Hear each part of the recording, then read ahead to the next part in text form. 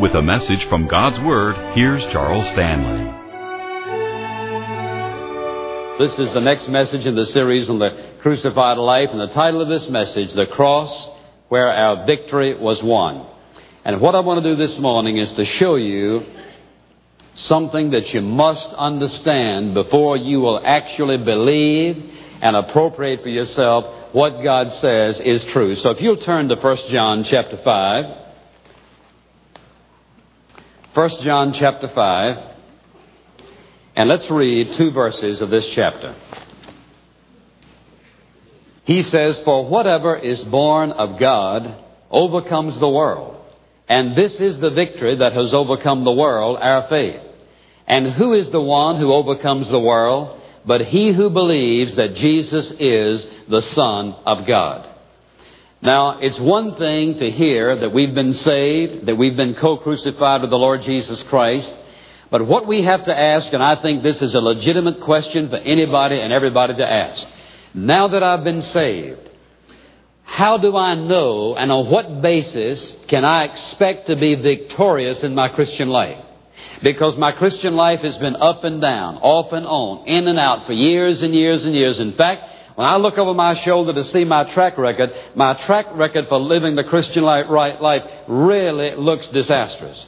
And so having heard these sermons and one message after the other on the cross and its effect in our life, how can I know for sure? What is the basis? What is the foundation of all this? What I want to know is, will it work when I am in the white heat of temptation? Will it work when the bottom drops out? Will it work on Monday morning? Will it work on Thursday night? Will it really and truly work in my life? Or is this just some religious lingo? Are we talking about some more theological terms? Are we talking about something that'll make a difference where I live any day, every day, and regardless of my circumstances? And the answer is yes, it is. And yes, it will make the difference. Now, when Jesus Christ was crucified that day, that was a crucifixion unlike the thousands that have been crucified before. For in the day that Jesus Christ was crucified, it appeared to be like all the other crucifixions. And that is that this man was a victim. This man was conquered. This man died a horrible, painful death. The truth is, the day when Jesus Christ was crucified, He did not die as a victim, but He was crucified and still the victor. It wasn't merely the end of a man's life. It was the beginning of something else for the whole world. Jesus Christ's crucifixion was not the end of anything, but the beginning of something great that God was offering by grace to all humanity. Now, it's very important that you and I understand what happened at the cross. Because you see, the majority of God's people are living in defeat. Listen, not because they have no victory. The victory has already been won. The Bible says the victory is already ours, but the appropriation of that victory, living in that victory, claiming in that victory, enjoying that victory is something else. We are not believers that are climbing the ladder, this tremendous mountain, struggling to do our best somehow to get closer and closer to God. That is not the witness of Scripture, but it is the witness of the majority of believers. It isn't a matter of struggling through this life, hoping one of these days we will reach some plateau of victory and therefore our Christian life will get better and easier. That isn't what the Bible teaches. The Bible says that you and I already have the victory. The victory has already been won. And it is very important that you and I understand what happened at the cross. Unless we do understand what happened, we're not going to walk in victory. We're not going to claim the victory. We're going to keep on living a roller coaster life. We're going to be able to look back over our life after 50, 60, 75 years and see the same old train of defeat over and over and over again. What I want you to see very clearly is what happened at the cross, because that is the foundation. That is the basis. Everything else in the believer's life rests upon our understanding and our appropriation of the truth of what happened at the cross of Jesus Christ. I want you to listen carefully. And my friend, listen. I'm sure that some of you are living in terrible defeat. You've got defeats in your marriage. You're defeated in your financial life. You're defeated in your vocation. Defeated in your social life. You're defeated in your Christian walk. You've searched for peace, for joy, for happiness. You've searched and searched and searched, and you can't find it. Some of you are about to give up and say, forget the whole blooming mess. It doesn't work. The Christian life isn't cracked up. Isn't what it's cracked up to be. But the Bible has left out something, because I've tried and tried and tried, and all my trying hasn't got me anything else but more and more and more of the same old defeat. What I want to hear is something that will change this life of defeat. And I want you to listen, because I'm about to tell you what that is. What happened at the cross? What really happened the day that Jesus Christ was crucified? There were two thieves, one crucified on both sides. And it appeared that the only thing that happened was what usually happens when the Roman crucified someone, and that is that a man would hang there until he died of suffocation and bleeding. On the day that Jesus Christ was crucified, many men had hanged upon that cross. But this is the first time anybody ever went to that cross, and the whole world was affected by it. Secondly, it is the only time anybody was ever placed upon a cross and nailed there, and it appeared that he was crucified alone, when in reality, crucified with him was the body of every single believer who would ever believe in Jesus Christ as their Savior. Paul called it co-crucifixion with Jesus Christ. Now, what really and truly happened at the cross, and unless you understand this, unless you get the picture that I'm about to show you, you will not live in continuing victory. What is the first thing that happened at the cross?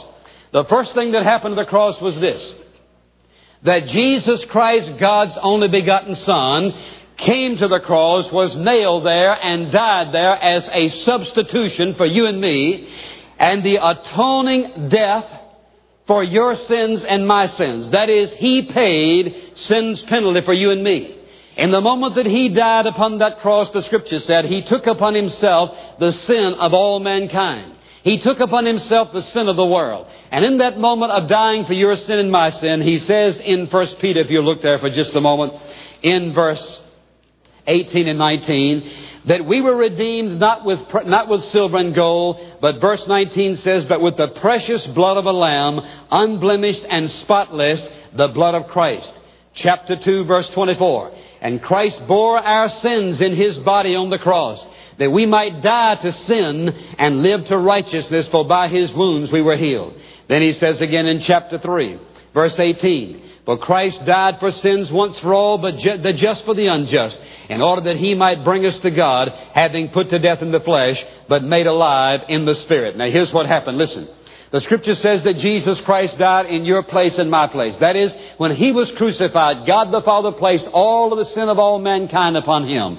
And that means, listen, that God was able to remain the just God that He is, and at the same time declare guilty sinners no longer guilty, because the price of their unrighteousness and their transgression had been paid for in the blood of His only begotten Son, Jesus Christ. Now listen to me very carefully. What I'm about to say, I'm coming back to. This is a clincher. This is the key, and you must understand this, and you must listen to me very carefully. Let me ask you a question. When Jesus Christ died on the cross 2,000 years ago, and you accepted Him several years ago as your Savior, let me ask you a question. Did His death provide for your salvation even before? Listen now. Did His death make your salvation possible before you believed? Yes or no? Yes, indeed. Was His atoning death at the cross 2,000 years ago an actual theological, biblical, divine truth even before you accepted Jesus Christ as your Savior? Yes or no? Did your believing in Jesus Christ's death for your sin make His death so? No. It was so before you believed it. It was so whether you believed it or not. So His atoning death at the cross was an actual divine truth even before you believed. Then the question is, how did His atoning death on the cross 2,000 years ago have any effect upon your life now 2,000 years later? The way it had an effect upon your life is this. He says, believe in the Lord Jesus Christ and thou shalt be saved. But as many as received Him, to them gave He the power to become the sons of God, even to those who believe on Him. He says, verily, verily, I say unto you, he that believeth in me. He says, though he were dead, yet shall he live. Not only that, he said, if we believe in him, we have already passed what? From condemnation. We have passed from condemnation and death into life, so that it is all a matter of faith. Listen, let me ask you a question now. What Jesus Christ did on the cross, it happened whether you believed it or not. Amen? Did your believing it make it so? Absolutely not. Your believing did not make the crucifixion so. Watch that.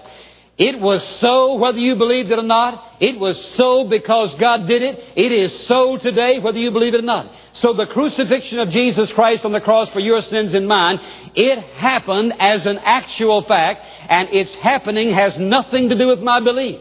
The only thing that my belief does is that my belief is the channel by which the blessings of His atoning sacrifice become mine, and I am a forgiven, accepted, redeemed, reconciled, justified, sanctified, glorified child of God. Amen? All right. That's the first thing that happened at the cross. The second thing that happened at the cross is equally as important for the believer.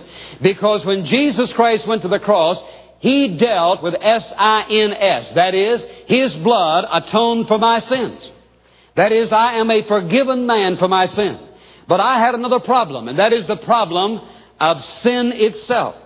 He says when He went to the cross, it appeared when those who came and looked at that cross, it appeared there were two thieves and one man who called himself the Messiah, Jesus Christ.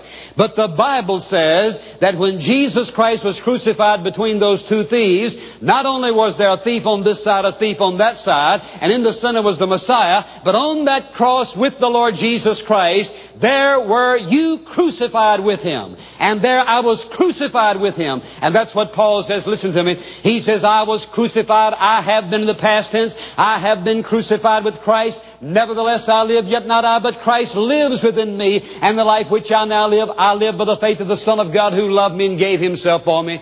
Look, if you will, in Romans chapter 6, beginning in verse 3 to what he says. He says in verse 3, do you not know that all of us who have been baptized into Christ Jesus, placed into His body by the baptizing work of the Holy Spirit, have been baptized, listen, into His what? Into His death. Into His crucifixion. That means we were identified by God the Father in His crucifixion. That when He was crucified, God saw each one of us crucified with Him. Therefore we've been buried with Him through baptism into death, in order that as Christ was raised from the dead through the glory of the Father, we too shall be raised and walk in newness of life. For if we've become united with Him, identified with Him in the likeness of His death, certainly we shall be also in the likeness of His resurrection. Listen now. Knowing this, that our old man, that is what you were before you were saved, has been past tense crucified with Christ, that our body of sin may be done away with, that we should no longer be the slaves of sin. That God says in His Word that when Jesus Christ was crucified, I was crucified. Now watch me carefully. Listen, let's go back to what we said a few moments ago. When you came to receive the Lord Jesus Christ as your personal Savior, was His atoning death on the cross an actual fact before you believed? Yes or no? Yes.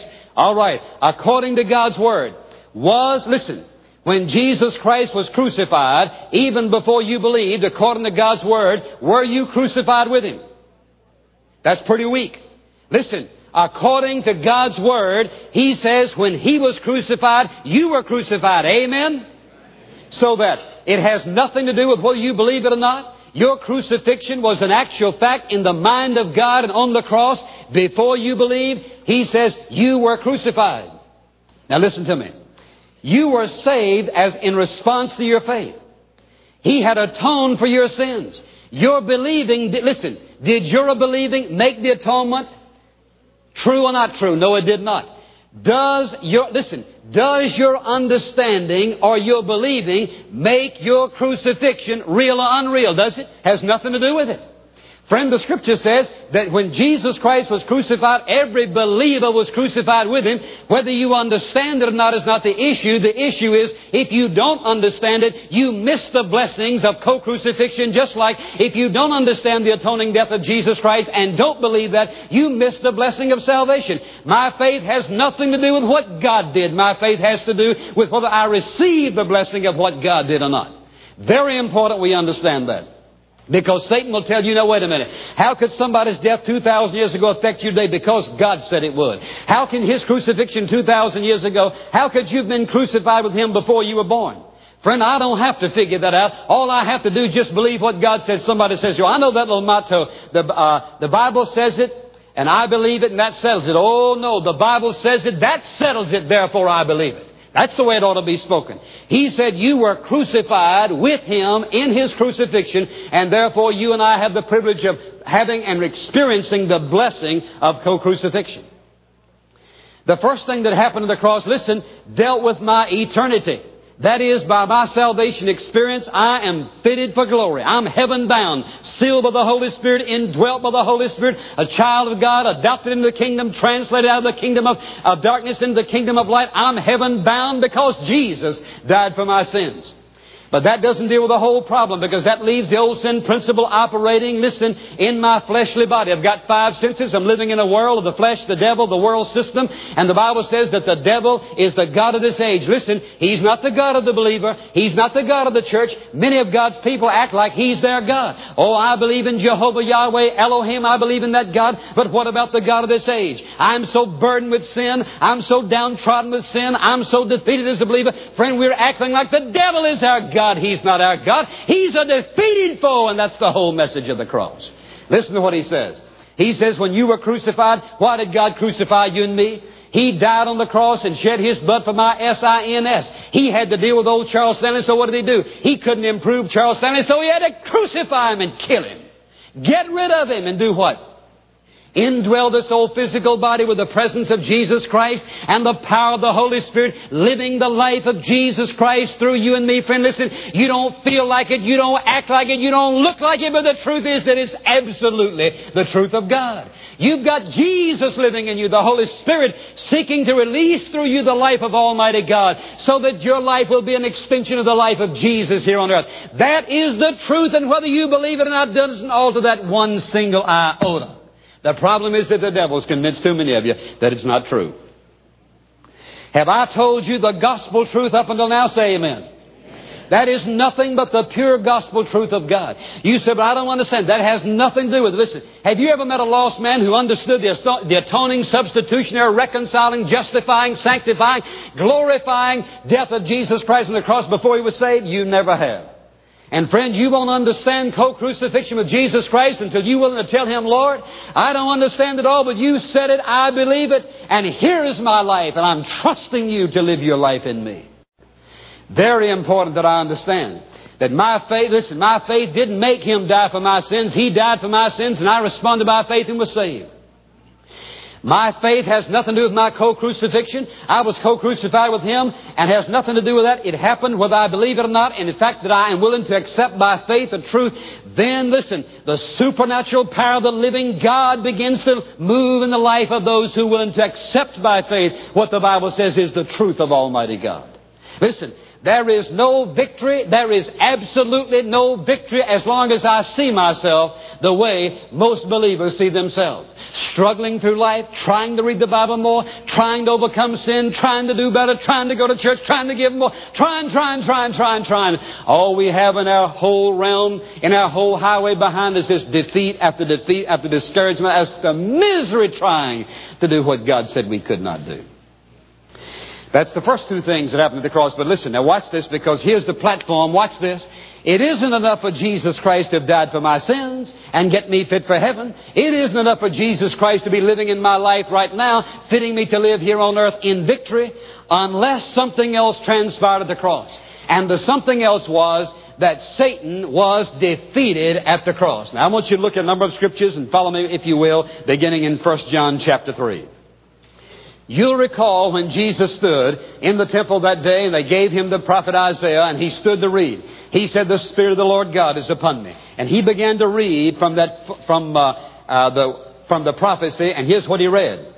He said, as He began to read and to pour out the Scriptures to those who were listening, reading about Himself. Listen to what He said. He said, "The Spirit of the Lord is upon me, because He hath anointed me to preach the gospel to the poor, and He has sent me to do what? To proclaim release to the captives." That is, He came to release the captives, to recover the sight of the blind, to set free those who are downtrodden, and to proclaim the favorable year of the Lord. So listen, Jesus says, "I have come to do something in the lives of men. I've come to seek and to save that which is lost. I've come to give my life a ransom for many. I've come that men might have life and have it more abundant." He said, "I've come to release those who are in captivity, those who are enslaved of the power of sin." He says, "I've come to give them freedom and liberty and joy and peace and life everlasting." Listen to what He said. 1 John chapter 3, verse 8. "The one who practices sin is of the devil, for the devil has sinned from the beginning." That is, the one whose lifestyle, whose way of life is of the devil, is practicing sin. He says in the next phrase, "The Son of God appeared for this purpose." What is that purpose? That He might destroy the works of the devil, that He might break them up, that He might shatter them, that He may break the power of sin, that He may break the power of Satan. Listen, unless I understand and unless I appropriate in my life that Satan is a defeated foe, listen, not defeated because I'm strong in a given temptation, but He says that Jesus Christ defeated Satan. That He came into the world not only to seek and to save that which is lost, not only to release the captives. Listen, how could He seek and save the lost? How could He give the abundant life? How could He release the captives? Until first of all on the cross, Jesus Christ died on that cross, and He shattered the power of Satan himself. He's the God of this age, but He's not the God of God's people. He said, what did He do? He said, "Destroy the works of the devil." Move on down, if you will, to Hebrews chapter 2, verse 14. Look at this beautiful verse. Wonderful, encouraging verse. He says, beginning in verse 14, "Since then the children share in the flesh and blood." That means they share in humanity. That is, we've got this old fleshly body of ours. He says, "He Himself likewise also partook of the same." That is, Jesus Christ was both God and human. That is, He had a fleshly body just like ours, but no sin as you and I have within us. When Jesus, for example, refers to Himself as the Son of Man, listen to me. He called Himself the Son of God, but He often called Himself the Son of Man. By the Son of Man, what He was doing was identifying Himself with sinful men. Why did Jesus Christ go to the Jordan River and get baptized by John the Baptist? When He said, "You come to me," He says, showing me what? Showing me evidence of your repentance when Jesus Christ had never sinned, therefore He didn't have to repent. The reason Jesus went to John the Baptist down to the Jordan is to identify Himself with sinful man. He came to seek and to save sinful man. He came to release sinful man from the bondage of sin and iniquity. And He says He called Himself the Son of Man, which was His way of identifying His identification with man, that hanging down that cross, suspended between heaven and earth, there is the bridge between heaven and earth. There is the medium between God and man. And there's no other way for man to get to God except through the cross of Jesus Christ and His atoning death there. So what is He saying? He's simply saying here, listen, "Since then the children share in the flesh and blood, He Himself also partook of the same, that through death He might through death He may render powerless him who had the power of death, that is the devil, and might deliver those who through fear of death were subject to slavery all their lives." Did you hear what He said? He said He came to render powerless the power of death. Listen. He might render powerless him who had the power of death. Now watch that verse. We're coming back later. That is, Satan had the power of death. He says Jesus came to render him powerless. That is, in the life of the believer, not the life of the unbeliever. The life of the unbeliever is subject to and enslaved to the devil. The power of the believer, the indwelling power of the believer, makes him stronger than Satan. Listen. "Render powerless him who had the power of death," that is the devil, "and might deliver those who through fear of death were subject to slavery all their lives." Jesus Christ on the cross defeated Satan. He says He rendered His power ineffective and useless, listen to me now, in the life of the believer when the believer chooses to respond properly. It isn't, almost everything I'm going to say is what God's done. There are two responsibilities you and I have. One of them is to choose, and one of them is to believe. All the rest of the responsibility belongs to God. Look, if you will, over in Colossians chapter 2 for just a moment. Same verses in chapter 2. Verse 14, 15. Look to what he says. He says, that he having canceled the certificate of debt consisting of decrees against us. That is, listen, everything that Satan has decreed against us, everything the law said we were guilty of, and we've all been guilty of the whole law. He says, listen, which was hostile toward us, he has taken it out of the way, and he has done what? He says he has nailed it to the cross. Who nailed it to the cross? Jesus Christ, the Son of God, nailed. Listen, what did he do? Listen, he not only nailed everything that Satan could come up with in his case against you, he nailed Satan's case to the cross. Not only that, he nailed you and me to the cross with it. Our sins are forgiven and our life has been transformed because Satan is a defeated foe. That is, he exposed Satan for what he was. Look, if you will, in verse 15. When he had disarmed the rulers and authorities, he made a public display of them, having triumphed over them through him. Satan, he says, his power has been shattered. He has been triumphed over. That is, something drastic has happened to Satan. Jesus Christ has defeated him as the enemy of the people of God. Look in Ephesians chapter 1 for a moment. Here he's talking about the body of Christ and what he's done in our lives. And he says, beginning in 19, what he desires that you and I see and what we experience in our life. Look, if you will. He says he wants us to know what is the surpassing greatness of his power toward us who believe.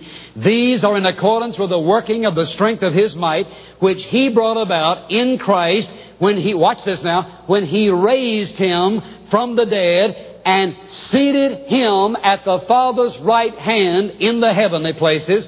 Listen, far above what? All rule and authority and power and dominion and every name that is named, not only in this age, but also in the one to come. And he put all things in subjection under the feet of Jesus and gave him as head over all things to the church. Where does that put the Lord Jesus Christ?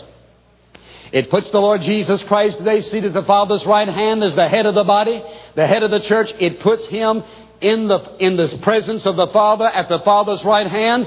And he said before he left here, all authority in heaven and in earth has been given unto Jesus Christ. Listen, he didn't say some of it. He didn't say most of it. He didn't say 99% of it. He says all authority, all power has been given unto him. And he says, therefore, go sharing the gospel of Jesus Christ. That is, he is the Christ of supreme sovereign authority. Listen now, let me ask you a question.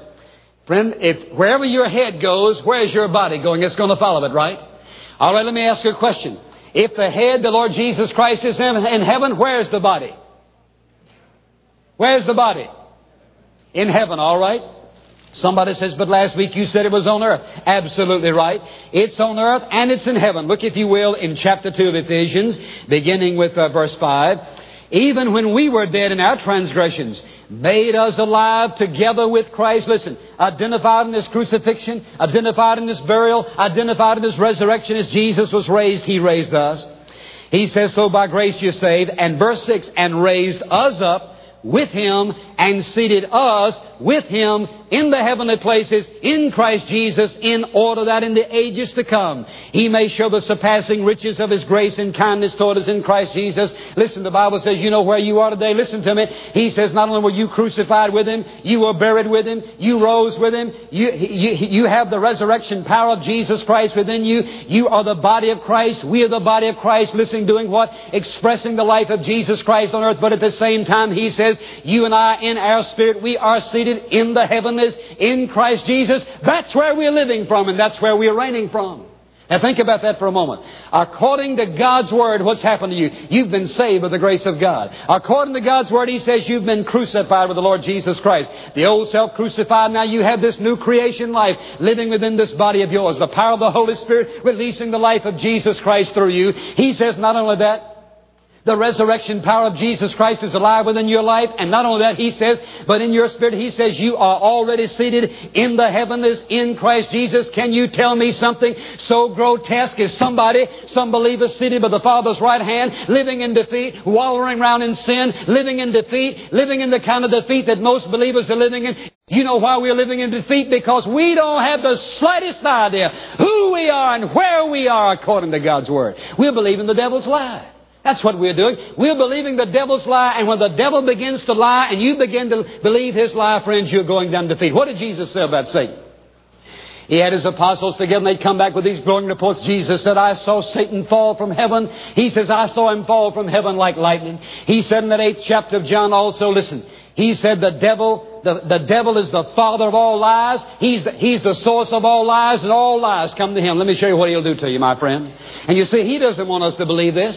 Satan, the last thing in the world, he wants you to believe that he's defeated, because listen, he's got most believers thinking that he's triumphing in the world. He's the God of this age. Nobody can stand against him. We're powerless and helpless before the devil. So what does he say to you? Here you go to work tomorrow morning or this afternoon sometime. And what happens? Here comes temptation. Oh, there it is right in front of you. A temptation to say or to do or to feel or look or whatever the temptation may be. And what happens? Satan says, you can't face that. Look at your past record. Your past record is one failure after the other. And besides that, I'm the God of this age. Who do you think you are? You worm, you scoundrel, you sinner. Look at the guilt in your life. Look at the things that you've done. What makes you think you're going to be able to do it this time? There's no way in the world for you to do it. Because after all, you're weak. Didn't old Paul say that he was weak? Didn't Paul talk about weakness? How do you think you're going to live in liberty? For you to talk about liberty and freedom and overcoming is all just hypocrisy. Because look at your life. Look at the times you've sinned. Look at the times you've been defeated. Look at the times you've disobeyed God. There's no way in the world for you to do it. And besides that, who do you think you are anyway, my friend? That's the time we need to shout it out with all that we have. I want to tell you, Satan, who I am.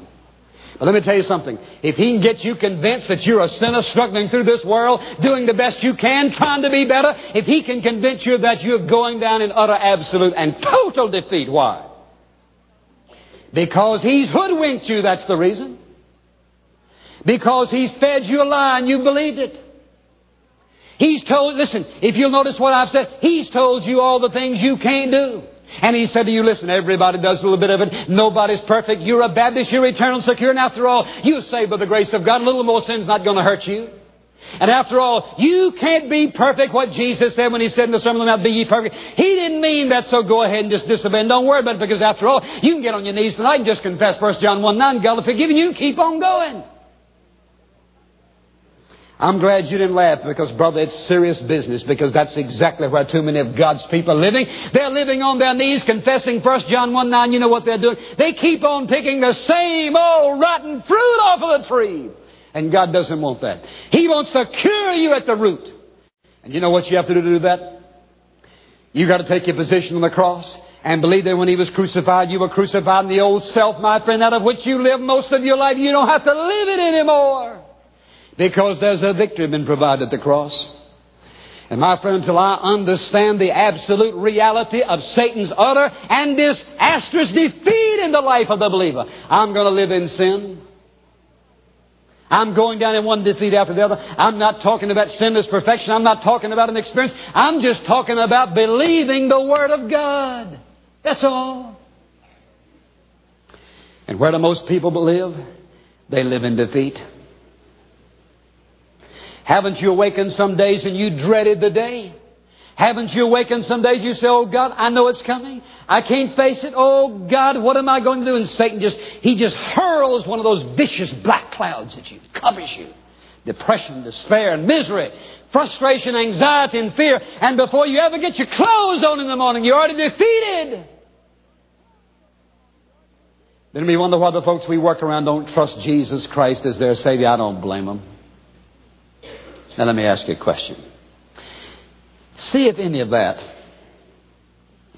is consistent with any of this. Look in Second Corinthians. I'll tell you, I could just get so blessed. 2 Corinthians chapter 2. Listen to this.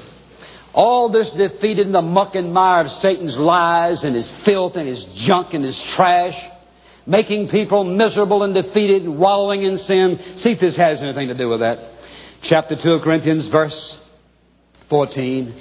But thanks be to God, who always causes us to triumph in Christ Jesus. And listen, and manifest or reveals through us the sweet aroma of the knowledge of Him in every place. Listen, you know what He's saying? My friend, when you walk into your office tomorrow morning, you ladies, listen. Listen, far more important than smelling Chanel No. 5 and Chloe and Joy, they need to smell the aroma of Jesus Christ and the character of the living, loving Lord in your life. That's what He's talking about. He says when you and I are walking in victory, listen, when you and I are walking in victory, there's an aroma about us. There's a delight about us. People are going to be drawn. Listen, they're not drawn to us because, us got crucified. We are sitting in the heavens in Christ Jesus. That's Jesus they smell. That's the aroma of the life of love that they've gotten a hold of. And they want to know what it is you've got. Listen, if you walk, you ladies, you walk in among your friends and they've not smelled that before, they say, what are you wearing?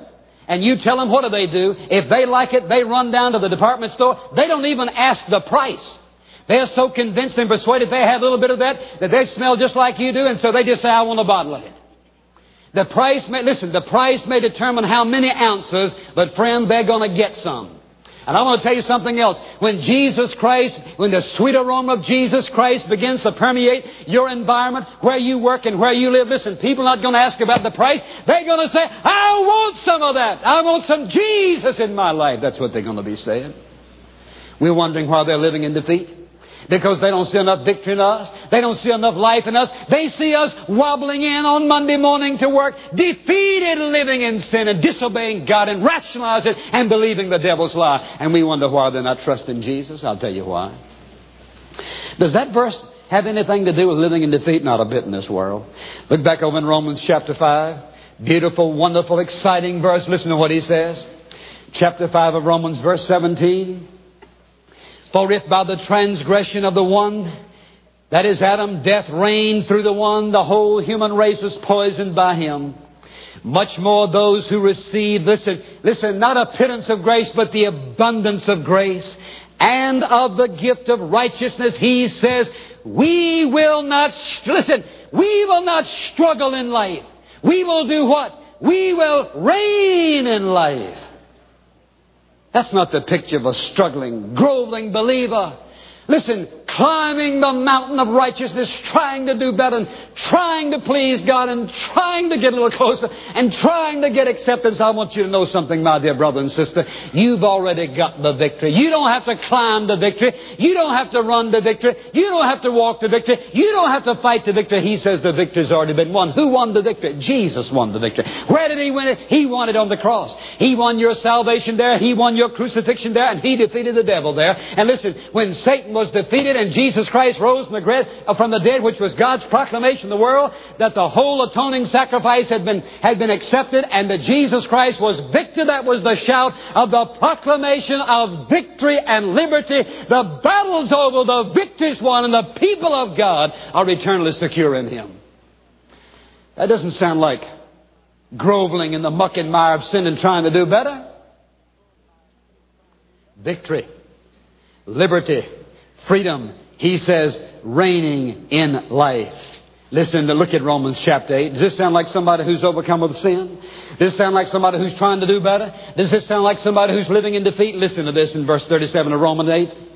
But in all these things, whatever, you brother, you name it, he says, in all these things, we overwhelmingly conquer. We are victorious through Him who loved us.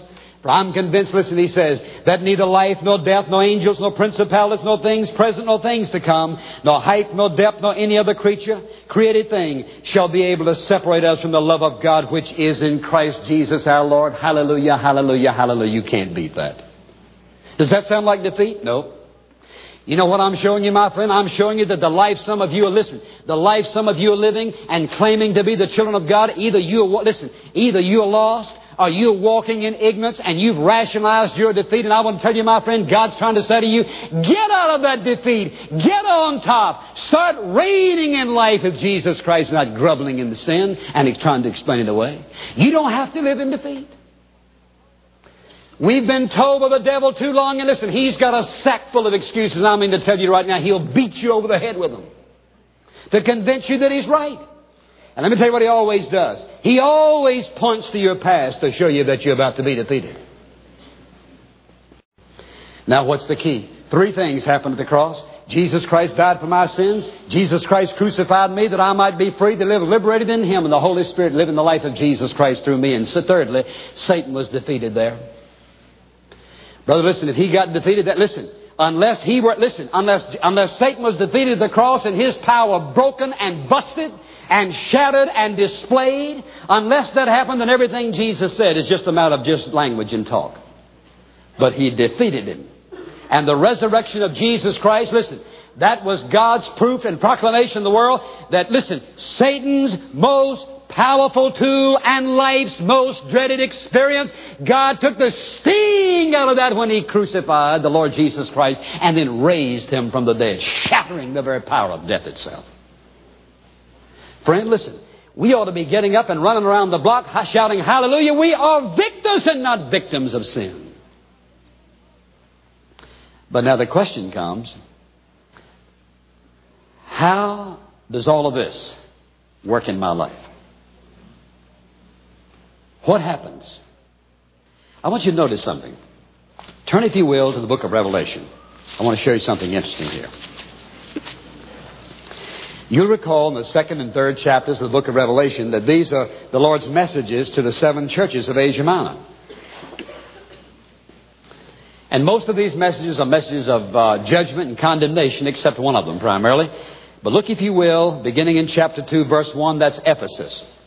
I want you to see, I'm going to call the names of the churches. I want you to see something that Jesus said to every single one of these churches. Look, if you will, in verse 7, chapter 2, verse 7. Church at Ephesus.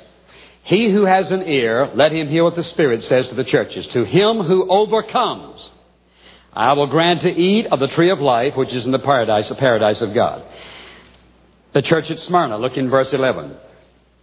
He who has an ear, let him hear what the Spirit says to the churches. He who overcomes shall not be hurt by the second death. The church at Pergamum, same chapter, verse 17. He who has an ear, let him hear what the Spirit says to the churches. To him who overcomes, to him will I give some of the hidden manna. I will give him a white stone, a new name written on the stone, which is no one knows but he who receives it. The church in Thyatira, same chapter, verse 26. And he who overcomes and he who keeps my deeds until the end, to him will I give authority over the nations. And then chapter 3, the church at Sardis, verse 5. He who overcomes shall thus be clothed in white garments, and I will not erase his name from the book of life. I will confess his name before my Father and before his angels. The church in Philadelphia, verse 12. He who overcomes, I will make him a pillar in the temple of my God. And he will not go out from it any more, and I will write upon him the name of my God and the name of the city of my God, the new Jerusalem which comes down out of heaven from my God and from my new name. And then verse 14, Laodicea. He says in verse 21, he who overcomes, I will grant to him to sit down with me on my throne, as I have also overcome and sat down with my Father on his throne. And if you'll move all the way to chapter 21, I want to show you something interesting here. Chapter 21. Chapter 21 says, a new heaven and new earth coming down out of glory. The holy city, New Jerusalem. And he says in verse 7, he who overcomes shall inherit these things, and I will be his God, and he will be my son. This same John who wrote the epistle, who wrote the gospel, this same John wrote the epistles talking about believing and overcoming. Look, if you will, go all the way back now to 1 John chapter 5, because here's the whole key. He said, he who overcomes. Who is the one who overcomes? Here's the one who overcomes. He says in 1 John chapter 5, verse 4, whatever is born of God, listen, watch this, whatever is born of God overcomes the world. And this is the victory that has overcome the world. What is the victory that has overcome the world? What is it that overcomes the world? What is it? Our faith. Listen, and who is the one who overcomes the world? But he who believes that Jesus is the Son of God. Now watch that word. Look in verse 4. I want you to look at the Greek word here. For whatever is born of God overcomes. That is in the Greek word nikao. Listen, and this is the victory, Nike, that has overcome the world. Again, nikao. Where do we get our word for a Nike missile? We get it from the Greek, and the Greek word Nike means victory. It means conqueror. That's where they got the word for a Nike missile. And you know what he's saying? He's saying that every single one of us, dear friend, is like a Nike missile. We are we are conquerors, dear friend, in this life. We're not groveling down here like worms trying to make it. He says we are conquerors. What is it that's made us a conqueror? Listen.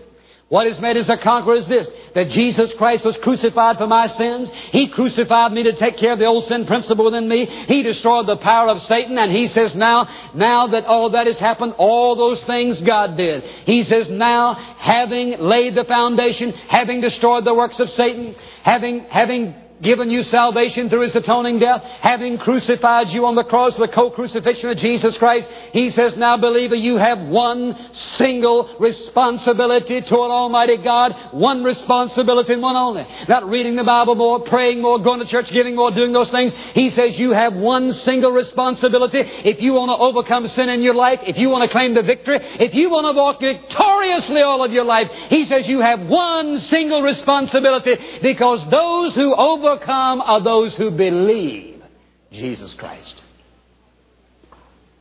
Now, wait a minute.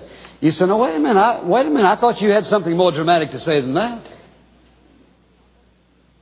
God isn't interested in dramatics. He's interested in simplifying our walk. And what did He say? What is it that overcomes the world?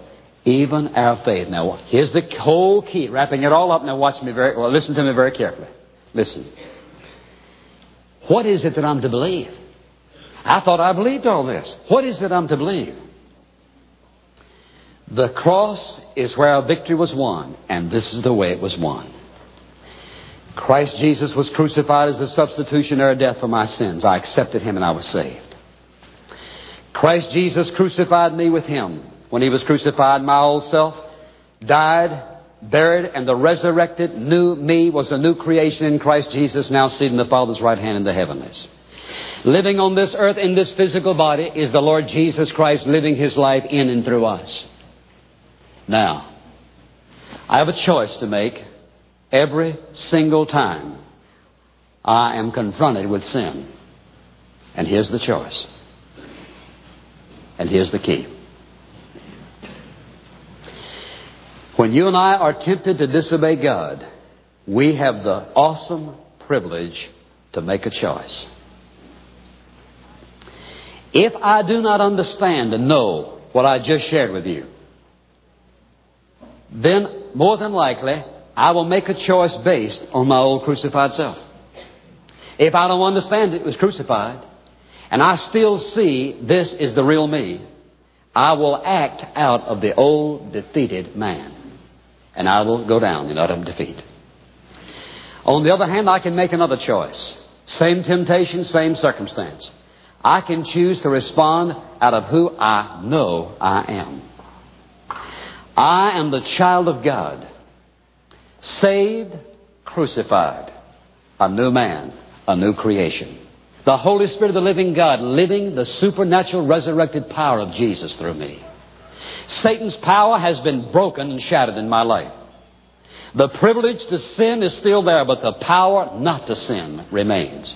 I'm not talking about sinless perfection. I'm not talking about some erratic experience. I'm simply talking about possessing what is already mine to possess, and that is that Jesus Christ provided for my victory. My victory has already been won. It has already been established in heaven, and now the choice is mine. Listen, it isn't a once and for all choice. It is a continuing choice. I have the choice of responding in that given situation out of my old self. If I'm living in ignorance and believing Satan's lies, that's the way I'm going to respond. And I'm going to rationalize and go down in defeat. I have the privilege of choosing to respond out of the new man. Christ living within me. Seated in the Father's right hand. The power of sin has been broken. And now I'm going to respond. I choose to respond out of this new life which is mine. And I can say that I choose death to that Satan. And Satan cannot overpower one of God's children, listen to me, without that child of God giving him permission, because if you do, you have to cut this verse out of your Bible.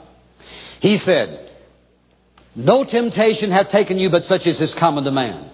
But God is faithful. Listen, Jehovah is faithful, who will not permit or allow you to be tempted more than you can bear, but will with the temptation also make a way to escape that you may be able to bear it. Listen, if Satan's works had not been destroyed and his power had not been canceled in my life, he could tempt me more than I'm able to bear, because he's doing it to believers every single day. But I have to make a choice. I have to make a choice to respond out of the old man or the new man. And secondly, I have to make a choice of believing that what Jesus Christ said about me is absolutely the gospel, divine, sovereign, truth of deity. And that is, I'm a new man in Christ. The power of sin's been broken. And I'm free to live for Him. Listen to me. You're not climbing and struggling and working and praying and pleading and weeping and begging on your way up to victory.